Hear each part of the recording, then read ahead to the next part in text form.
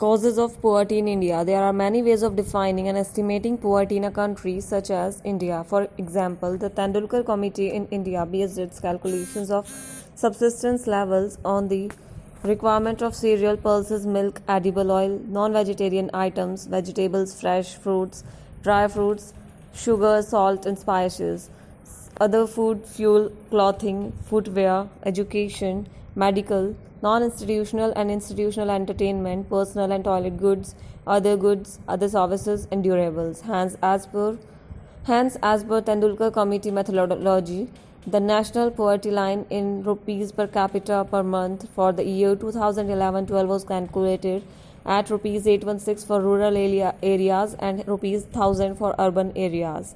Using this methodology, the National Sample Survey Organization estimated poverty at 21.9% of the population to 69 million in 2011-2012.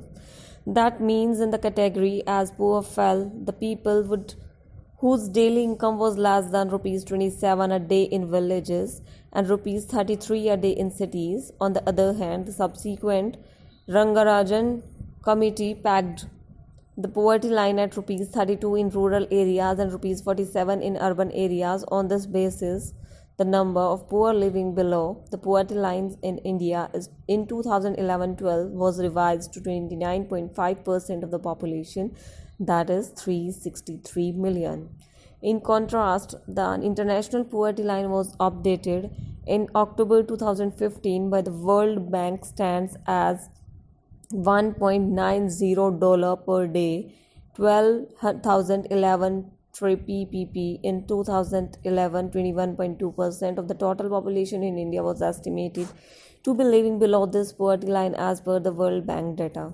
Household expenditure is considered for calculating the poverty count in India. In this method, the purchasing power of people for buying food and some essential non-food items is taken into account. In the last few years, though the condition in cities continues to be more or less the same, the government welfare programs have really helped reduce the incidence of poverty in rural India.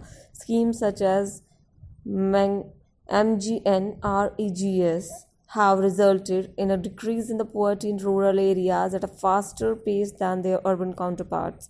But in spite of all the attempts, the overall number of poor in India is still increasing and becoming a hurdle.